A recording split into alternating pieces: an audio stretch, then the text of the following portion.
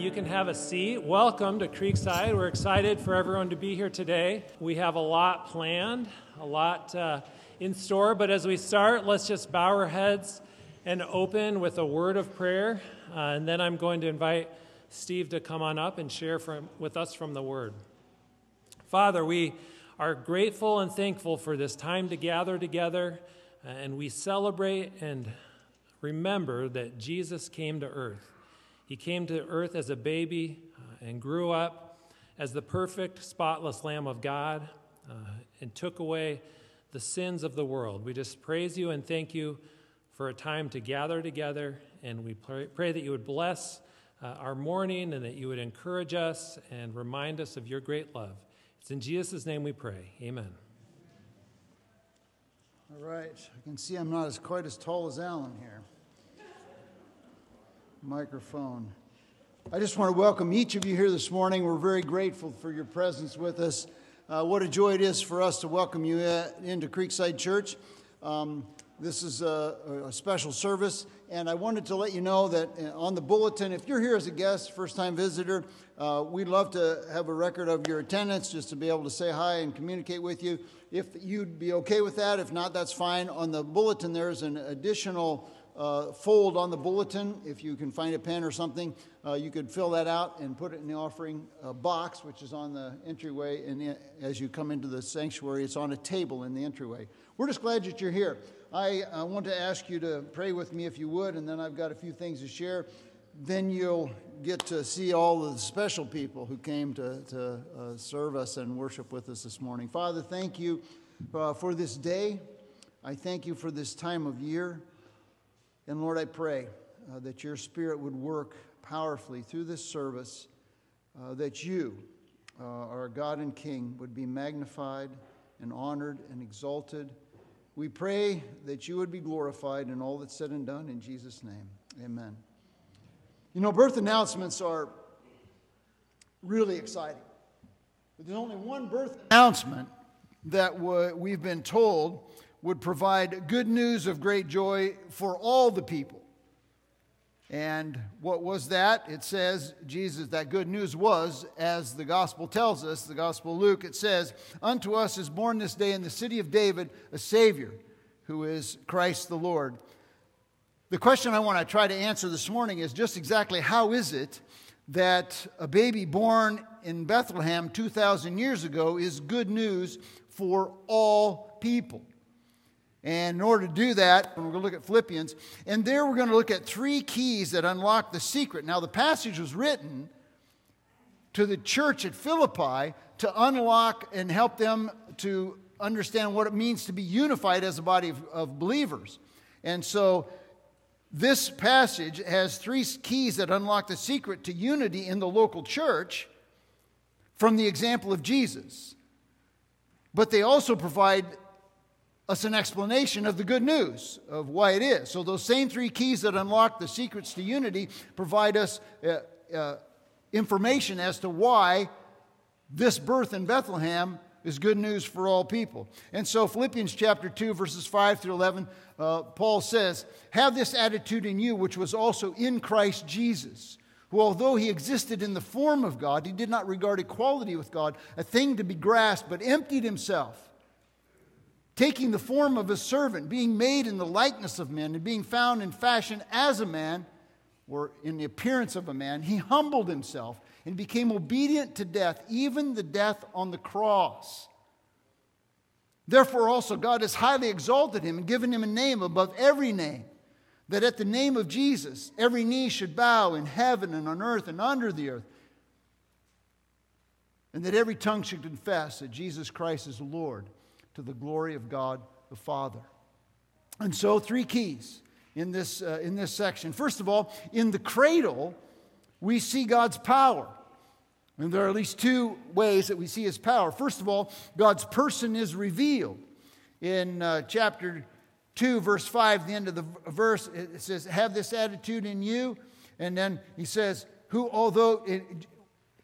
have this attitude in yourselves, which is in Christ Jesus, who although he existed in the form of God, Jesus existed in the form of God. So he has deity which is divinity. He is God, all right? God's Son. He had the form, not the nature of God, not the physical form of God, because we know in John chapter 4, verse 24, that God is a spirit. And those who worship Him must worship Him in spirit and truth. So Jesus had the form of God in the sense that He had the nature of God. Hebrews chapter 1, verse 3 says, and this is the radiant, and He is the radiance of His glory, the exact representation of His nature. Jesus is the exact representation of God's nature. He's God. Jesus is God. And Paul calls us to adopt Jesus' attitude. It reveals the Son's deity. And the Son's deity is He was pre-existent. He was with God. And He was self-existent as the Son. And then it testifies to the fact that He was coexistent with the Father. Philippians says He did not regard equality with God a thing to be grasped. He must be equal with the Father, which is exactly what we read in John chapter 1, verse 1. And the Word became, in the beginning was the Word, and the Word was with God, and the Word was God. Jesus is the Word, and Jesus is God. He is God Himself. So Jesus is God, but then Jesus, that's in His person, is He's fully God, but He's also fully man. You notice that Jesus' example of humility reveals His humanity because it says He emptied Himself. What does that mean? Well, He was God. And to become a man, He had to empty Himself. All of his rights and His privileges and His position as God were not things that He held on to. He didn't grasp it. He didn't hold on to it in becoming a human being. He didn't cling to them selfishly. Rather, He voluntarily poured Himself out, taking on flesh, and He became poor. 2 Corinthians chapter 8, verse 9, Paul says, "Where you know the grace of our Lord Jesus Christ, that though He was rich, for yourselves He became poor, that we through His poverty might be made rich." Spiritually, not monetarily, spiritually rich. So He was rich, but He became poor. Several years ago, there was this TV show called Undercover Boss, and it was a show about these big CEOs that would go undercover, and they would go out and work with the people that were in their company. And I remember one particular thing was the president, CEO of an airline company, and he went and he was cleaning the plane. He had to go, the person that was training him took him into the restroom in the plane and showed him, okay, here's what you got to do in the restroom. So here you have the CEO of the company cleaning the restroom in the plane. He humbled himself, and he was there divesting himself of all his authority, his position, his power to clean the restroom. And this is a very meager picture of what God did in becoming a man as a human being in Jesus. The Creator God humbly took the form of created man. So there's three phrases in this text in Philippians chapter 2 that help us understand what this emptying is. He took the form of a bondservant.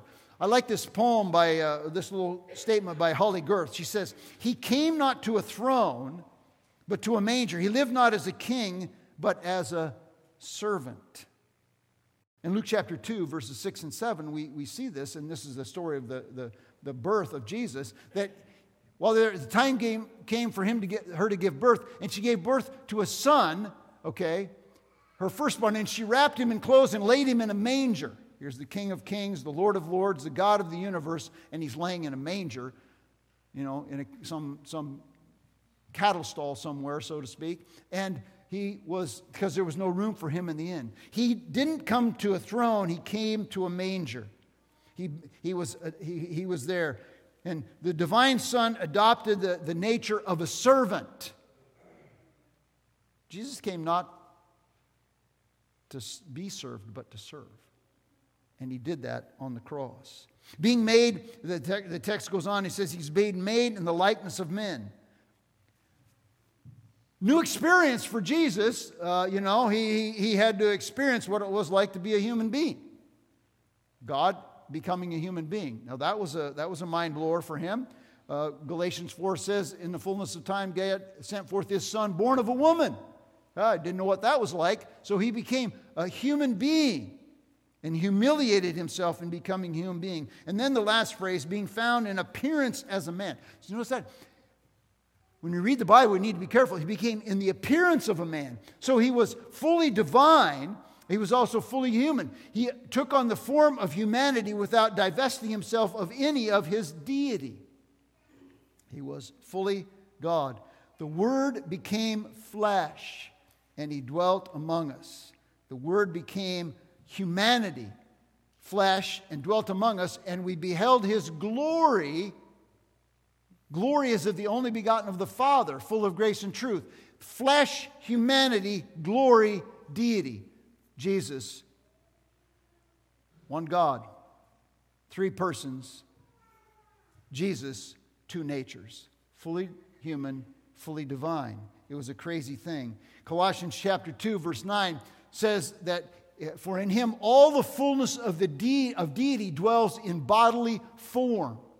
He's fully God, fully man. He voluntarily limited the full exercise of all of his divine attributes without relinquishing any of them. That's a mind-blowing thing. And I can't explain it other than what the Scripture has to say about it. Mark Twain wrote a book called The Prince and the Pauper. And in The Prince and the Pauper, which was made into a movie, the prince actually comes down off the throne, and the prince and the pauper exchanged places. And the prince left the palace, but he still remained the prince. But he didn't act like a prince. He acted like a pauper. But he was still the prince. Jesus left his throne, became the pauper, but he was still the prince.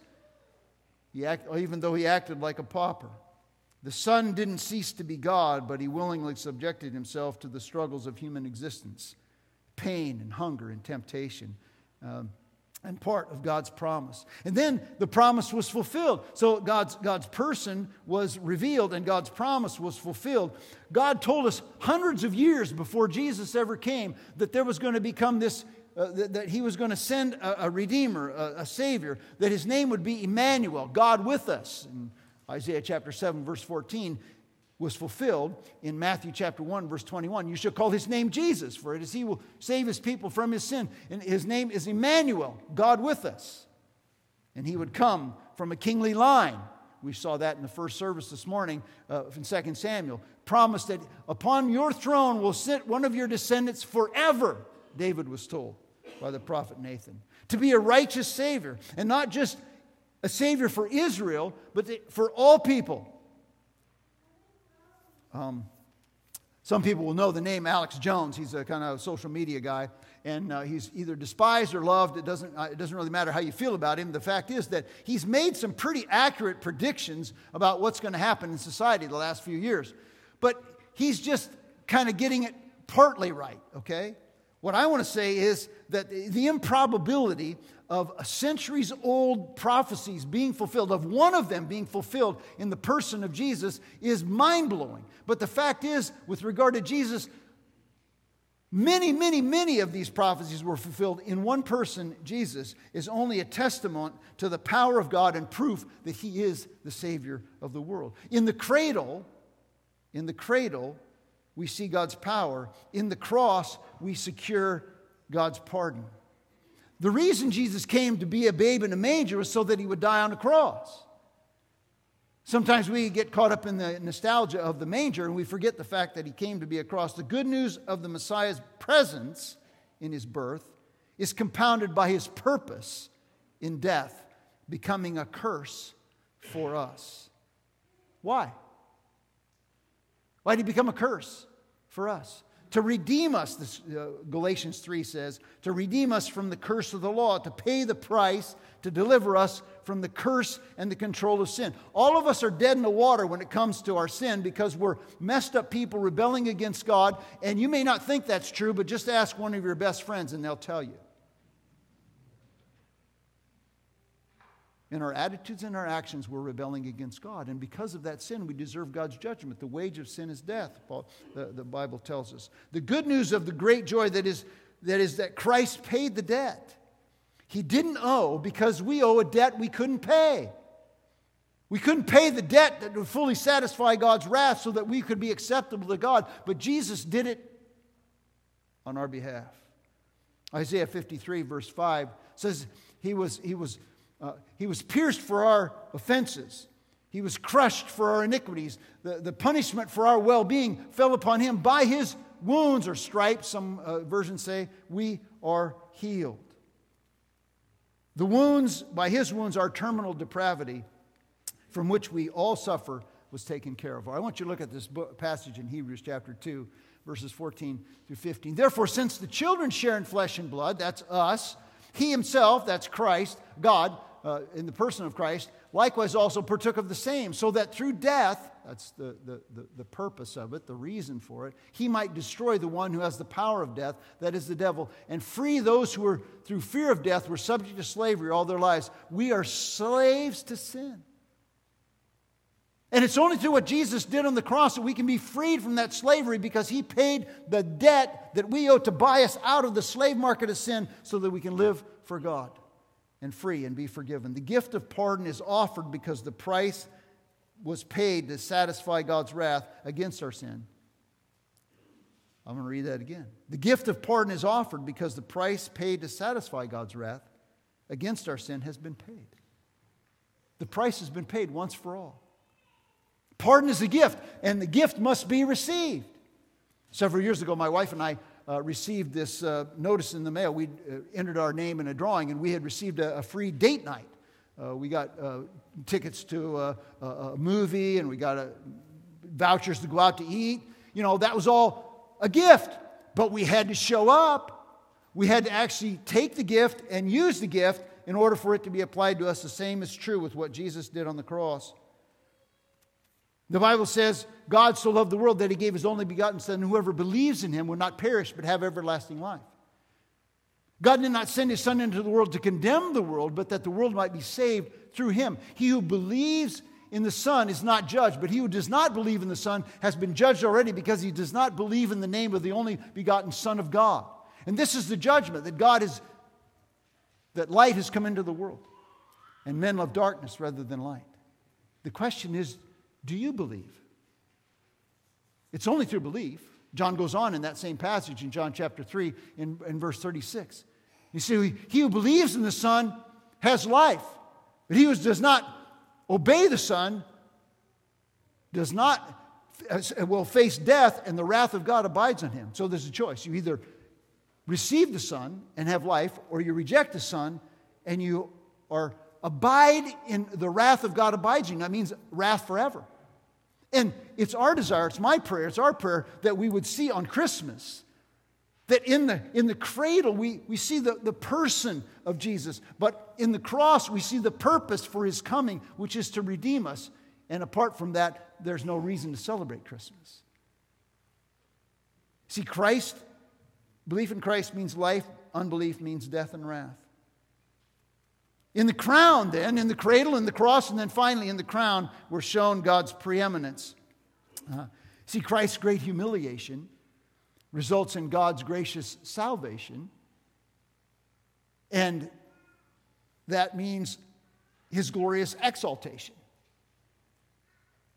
The incarnation leads to our salvation, results in His glorification and exaltation to the highest place with the highest name. The good news for all culminates with the Son crowned as the supreme and sovereign Lord at His second advent. And there are two results of His exaltation that provide confirmation that His incarnation is the cause for celebration. What are they?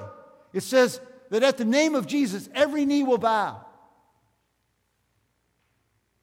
Someday, even those who don't accept Jesus will bow before Him and acknowledge that what He did was provide salvation for all. The question is, have you accepted it?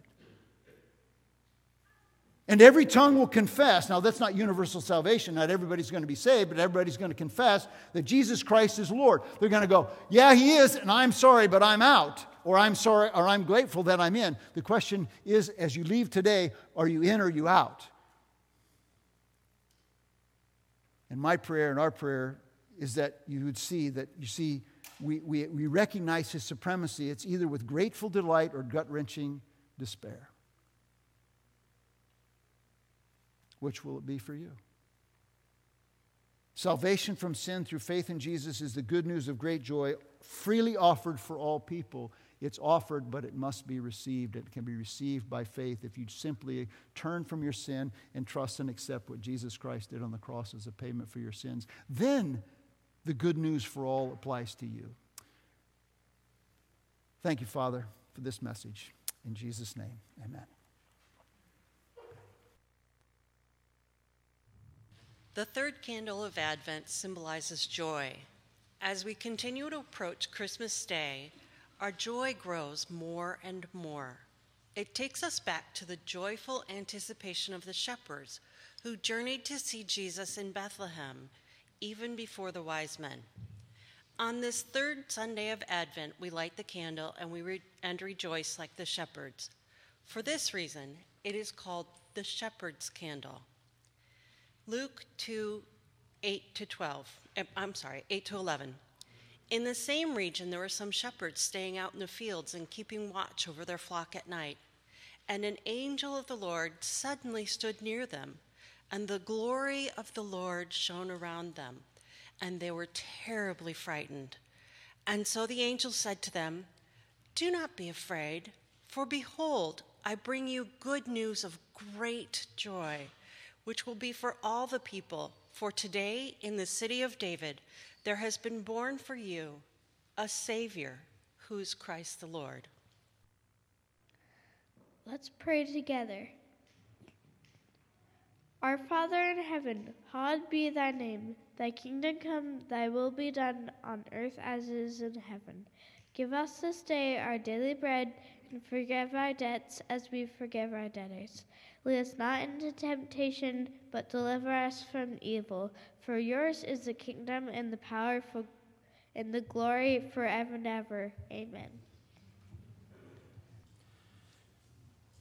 He was born in an obscure village, the child of a peasant woman. He grew up in still another obscure village where he worked in a carpenter's shop until he was 30. Then, for 3 years, he was an itinerant preacher. He never wrote a book. He never held an office. He never had a family or owned a house. He didn't go to college. He never visited a big city. He never traveled more than 200 miles from the place where he was born. He did none of the things one usually associates with greatness. He had no credentials but himself. He was only 33 when the tide of public opinion turned against him. His friends ran away, and one denied that he even knew him. He was turned over to his enemies and went through the mockery of a trial, and he was nailed to a cross between 2 thieves. While he was dying, his executioners gambled over his clothes, the only property he had on earth. When he was dead, he was laid in a borrowed grave through the pity of a friend. 20 centuries have come and gone, and today he is the central figure of the human race and the leader of mankind's progress. All the armies that ever marched, all the navies that ever sailed, all the parliaments that ever sat, all the kings that ever reigned, put together, have not affected the life of man on earth as powerfully as that one solitary life.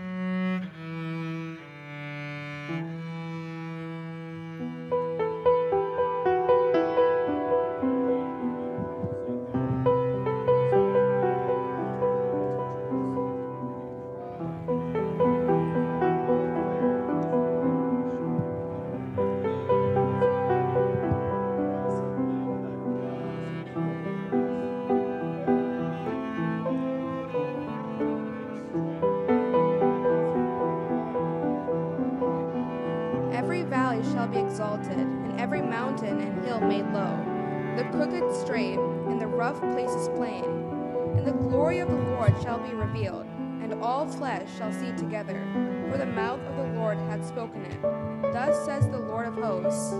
Once more, in a little while, I will shake the heavens, and the earth, and the sea, and the dry land, and I will shake all nations, and the desire of all nations shall come. The Lord whom ye seek shall suddenly come to his temple, even the messenger of the covenant, whom you delight in. Behold, he shall come, says the Lord of hosts. But who may abide the day of his coming? And who shall stand when he appears? For he is like a refiner's fire, and he shall purify the sons of Levi, that they may offer unto the Lord an offering in righteousness. Behold, a virgin shall conceive, and bear a son, and shall call his name Emmanuel, God with us.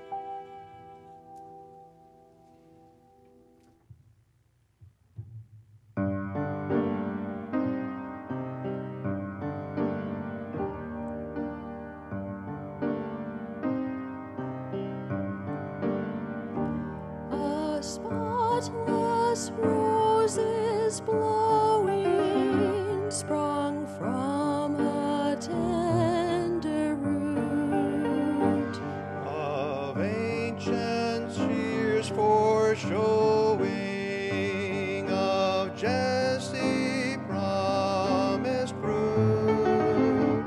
Its fairest buds unfold to light, and in the dark midnight, amid the winter cold, a spotless rose unfolds.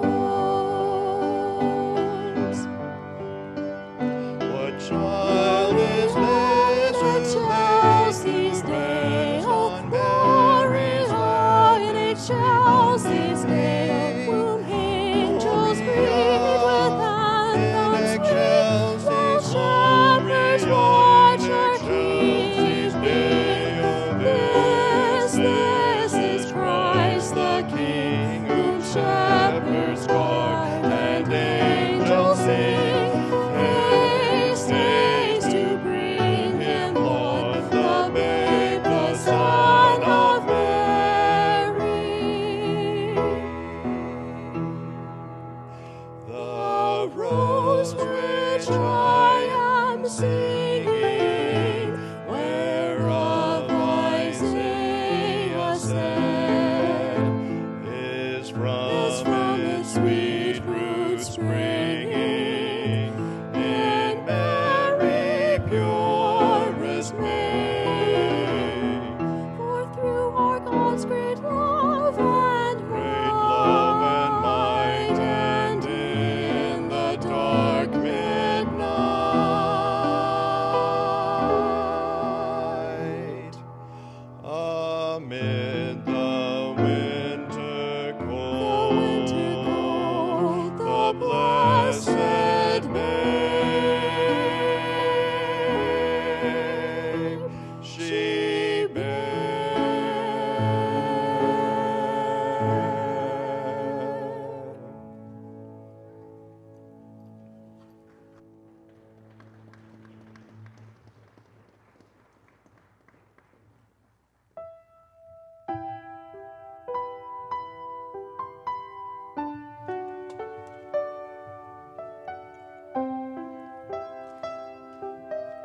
Get yourself up on a high mountain, O Zion, bearer of good news.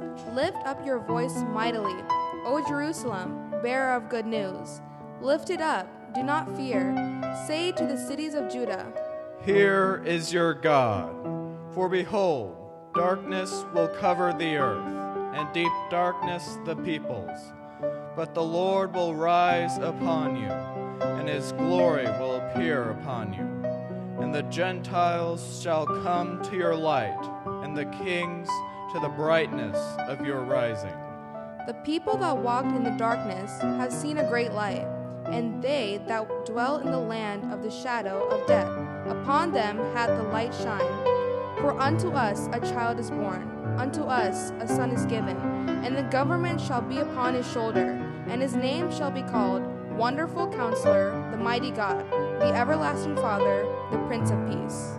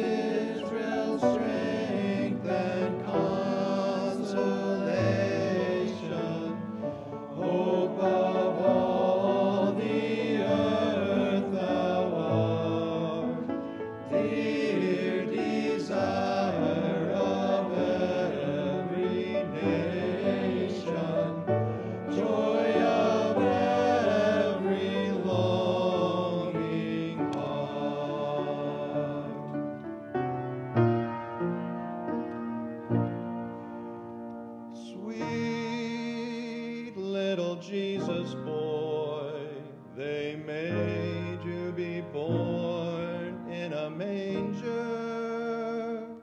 Sweet little holy child, we didn't know who you were. Didn't know you came to save us, Lord, to take our sins away. Our eyes were blind, we did not see. We didn't know who you were. Jesus, Jesus,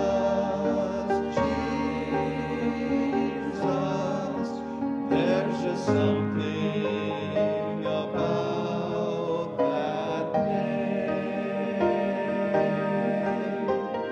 Master, Savior, oh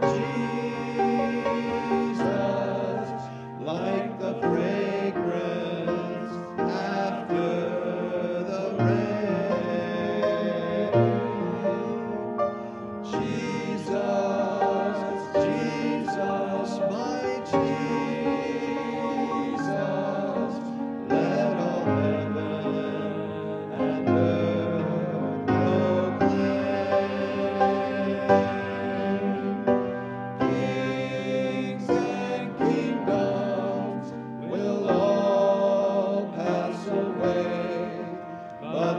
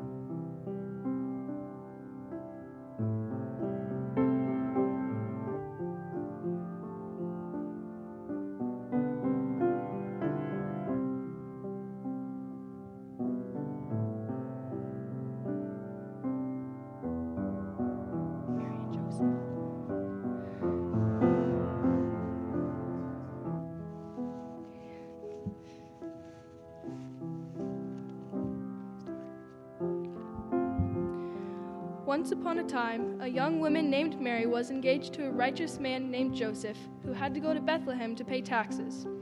She was expecting a child whom the Holy Spirit had come in power to overshadow her and place the Holy Child in her.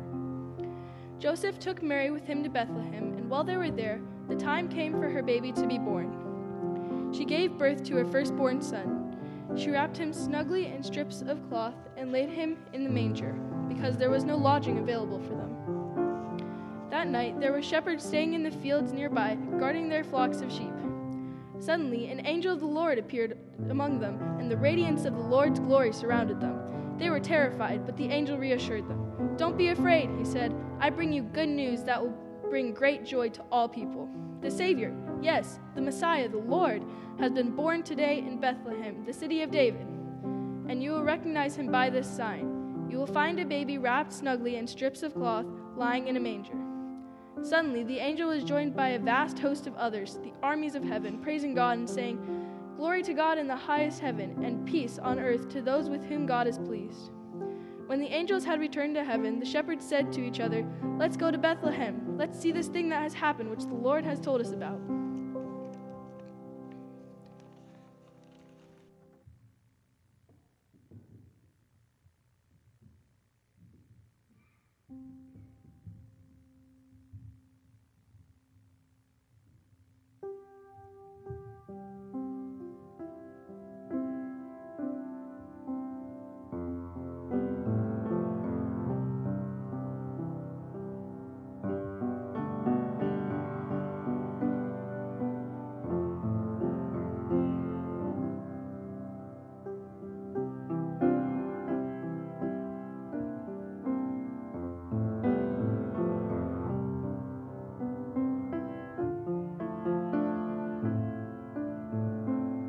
While I was writing my letter to my Savior, suddenly I fell asleep.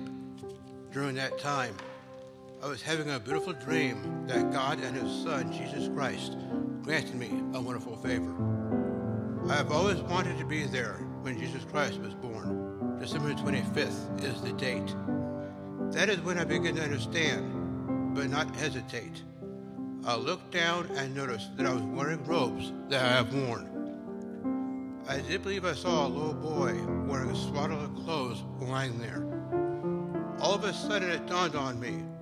I was witnessing the birth of Jesus Christ. That in my heart I have a prayer.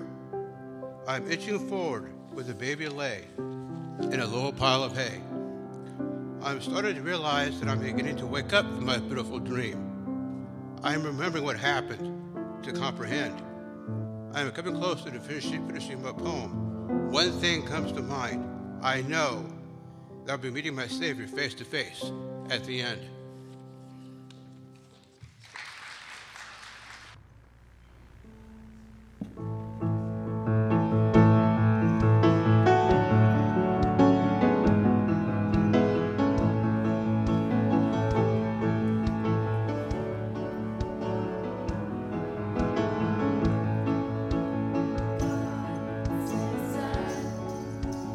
Savior of the world, and now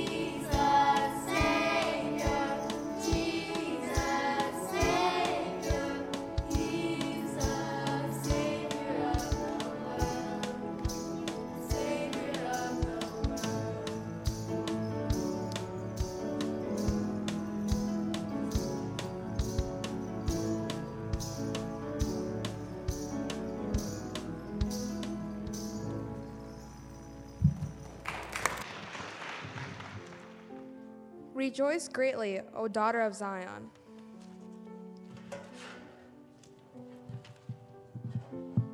Shout in triumph, O daughter of Jerusalem. Behold, your king is coming to you. He is the righteous Savior. He shall feed his flock like a shepherd, and he shall gather the lambs with his arm, and carry them in his bosom, and shall gently lead those that are with the young. He is a righteous Savior, and he shall speak peace unto the heathen. Then the eyes of the blind shall be opened, and the ears of the deaf shall be unstopped.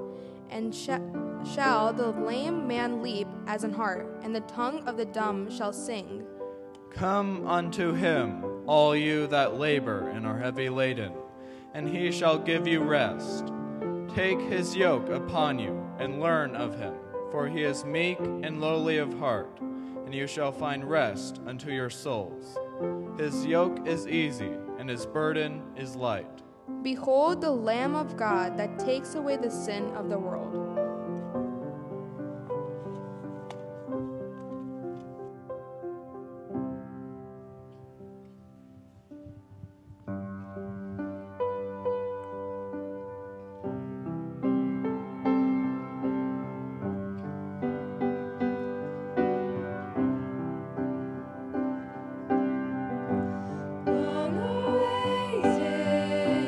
Precious promise, Son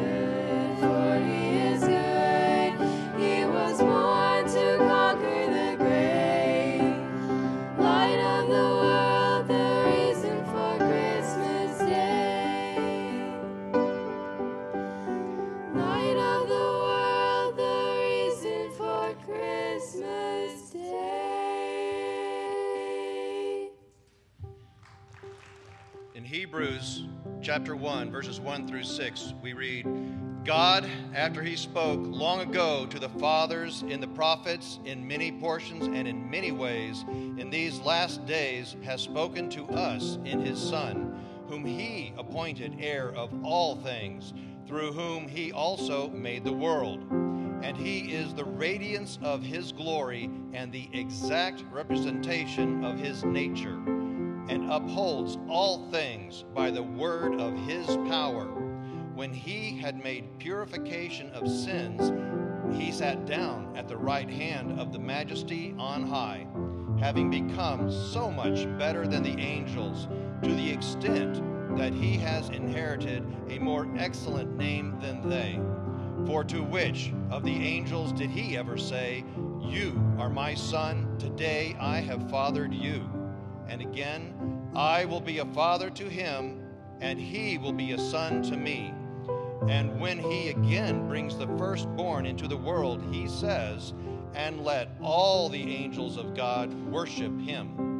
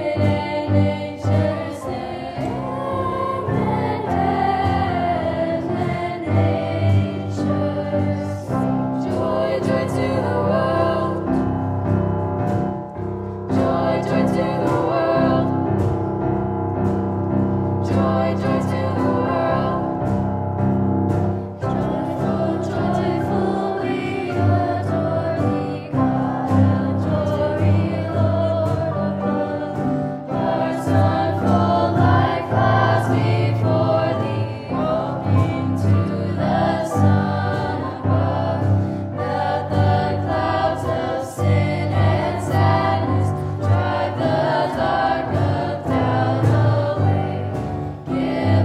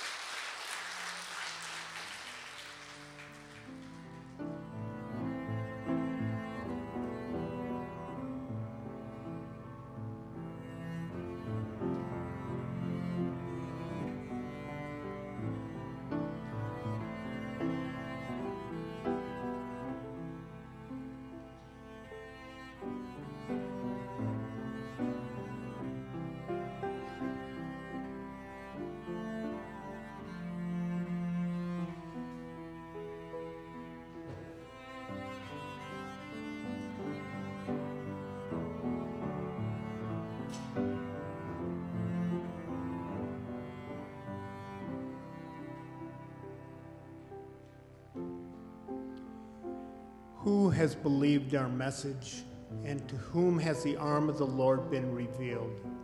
He grew up before him like a tender shoot and like a root out of dry ground. He had no beauty or majesty to attract us to him, nothing in his appearance that we should desire him. He was despised and rejected by men, a man of sorrow and familiar with suffering, like one from whom people hide their faces. He was despised and we esteemed him not. Surely he took up our infirmities and carried our sorrows, yet we considered him stricken by God, smitten by him, and afflicted. But he was pierced for our transgressions. He was crushed for our iniquities. The punishment that brought us peace was on him, and by his wounds we are healed. We all like sheep have gone astray. Each of us has turned to his own way, and the Lord has laid on him the iniquity of us all. He was oppressed and afflicted, yet he did not open his mouth. He was led like a lamb to the slaughter, and as a sheep before its shearers is silent, so he did not open his mouth. By oppression and judgment he was taken away. And who can speak of his descendants? For the punishment of my people he was stricken. He was assigned a grave with the wicked and with the rich in his death, though he had done no violence, nor was any deceit in his mouth. Yet it was the Lord's will to crush him and cause him to suffer. And though the Lord makes his life a guilt offering, he will see his offspring and prolong his days, and the will of the Lord will prosper in his hand. After the suffering of his soul, he will see the light of life and be satisfied. By his knowledge, my righteous servant will justify many, and he will bear their iniquities. Therefore, I will give him a portion among the great, and he will divide the spoils with the strong, because he poured out his life unto death and was numbered with the transgressors. For he bore the sin of many and made intercession for the transgressors.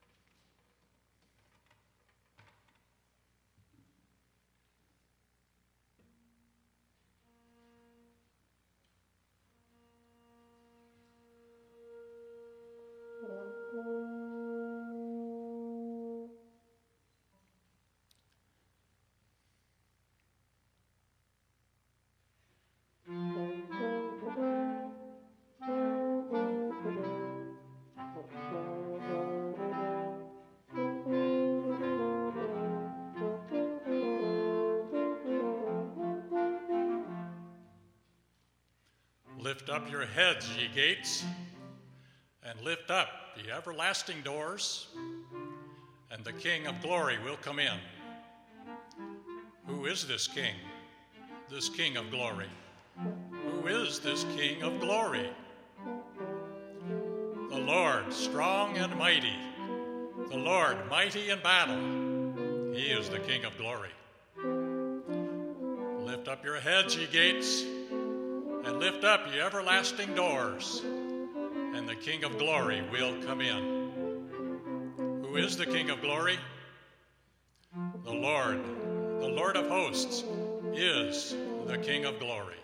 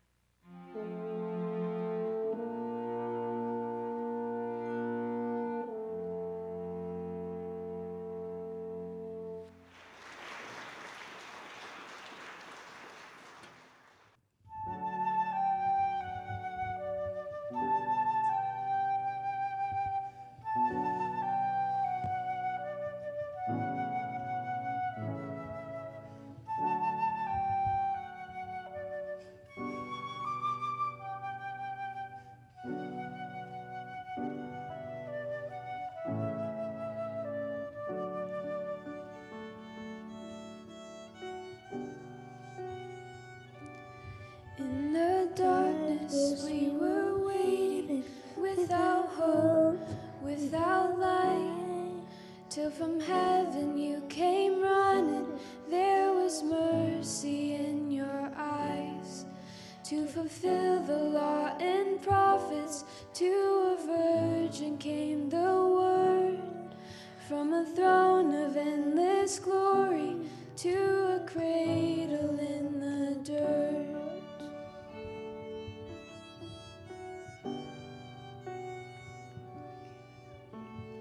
Praise the Father, praise the Son, praise the Spirit, three in one.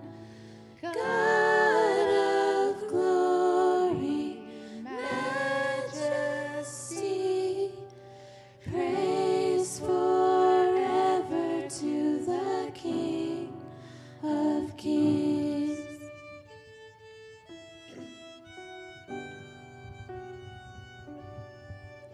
Reveal the kingdom coming, and to reconcile the lost, to redeem the whole creation.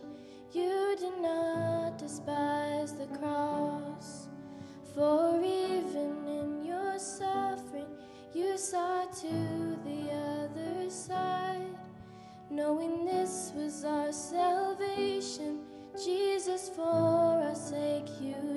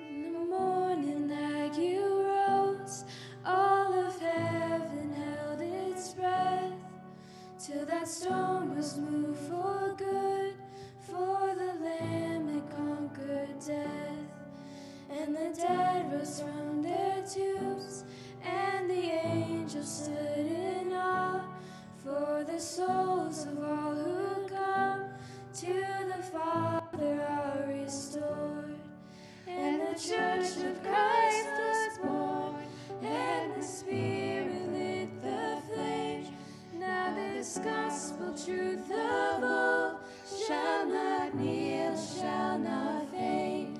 By his blood and in his name, in his freedom I am free. For the love of Jesus Christ, who has resurrected me.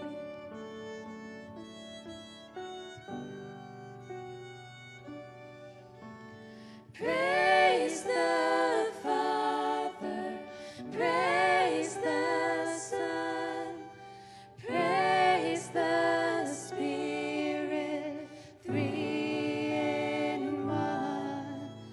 God of glory, majesty, praise forever to the King of Kings. Praise forever to the King of Kings.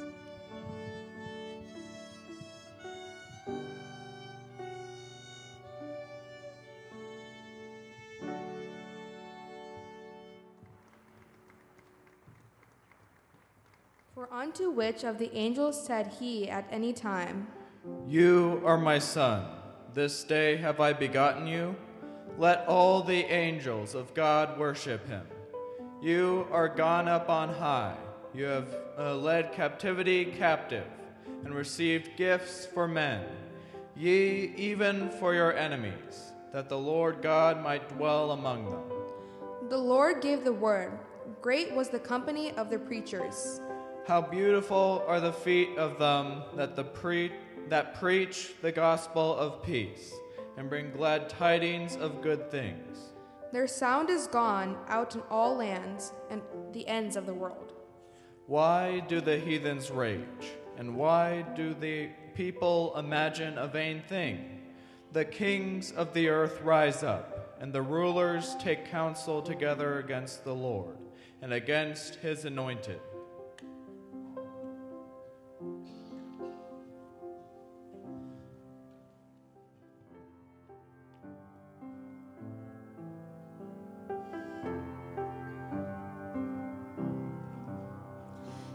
Was my cross you bore, so I could live in the freedom you died for. And now my life is yours, and I will sing of your goodness forevermore.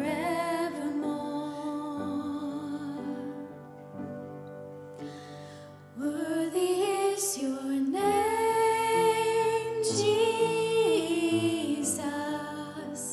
You deserve the praise. Worthy is your name.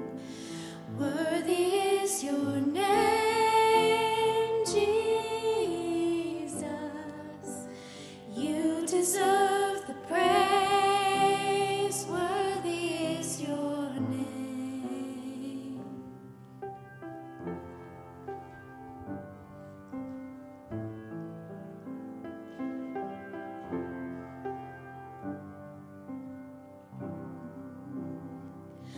And now my shame is gone. I stand amazed in your love undeniable.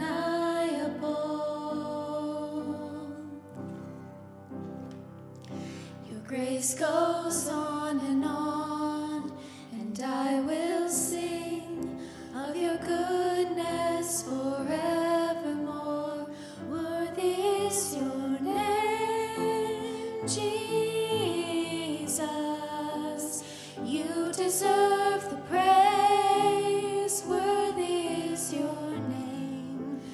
Worthy is your name, Jesus.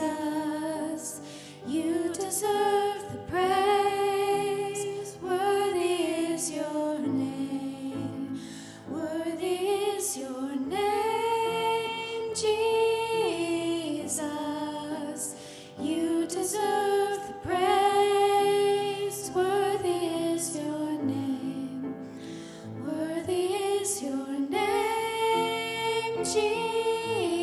Jesus, you deserve the praise. Worthy is your name.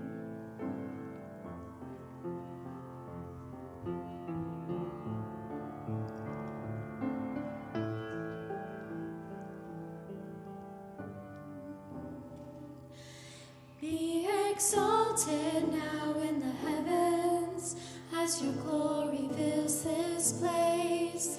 You alone deserve our praise. You're the name above all names. Be exalted now in the heavens as your glory fills this place. You alone deserve our praise. You're the name above all names. Have this in mind among yourselves, which is yours in Christ Jesus, who, though he was in the form of God, did not count equality with God a thing to be grasped, but emptied himself by taking on the form of a servant, and being born in the likeness of men, and being found in human form, he humbled himself by becoming obedient to the point of death, even death on a cross. Therefore God has highly exalted him, and bestowed on him the name that's above every name, so that at the name of Jesus every knee should bow, in heaven and on earth and under earth, and every tongue confess that Jesus Christ is Lord, and to the glory of God the Father. Philippians 2, 5-11.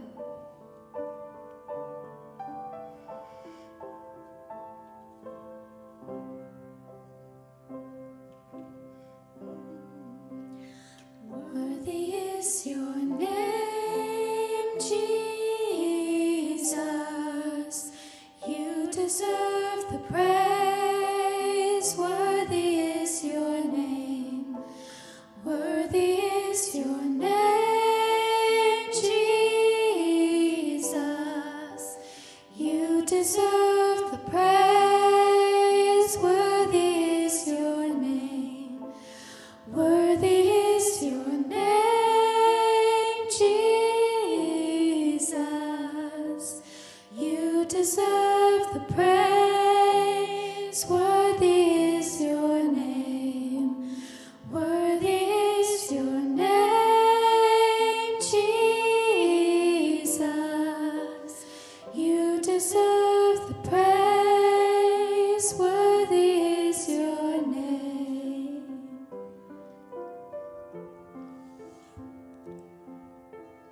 Praise, praise the Lord. Praise, O servants of the Lord. Praise the name of the Lord.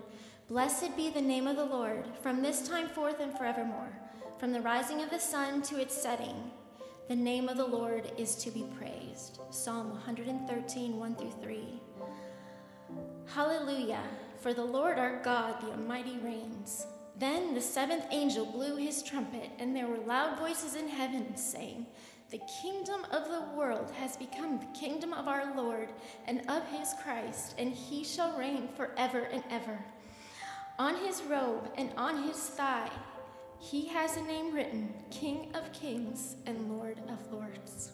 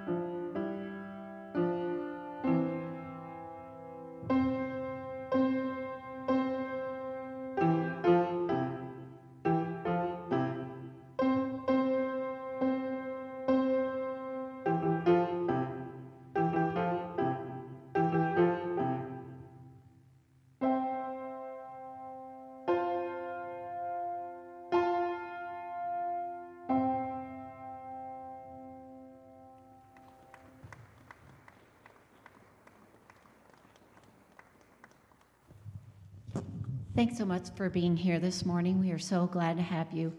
Please stay standing if you're able and sing this song together with us.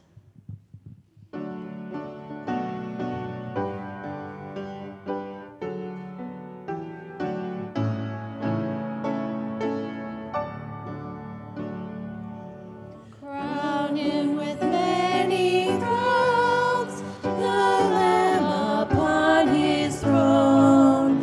Hark how the heavenly anthems drowse, a music but its own.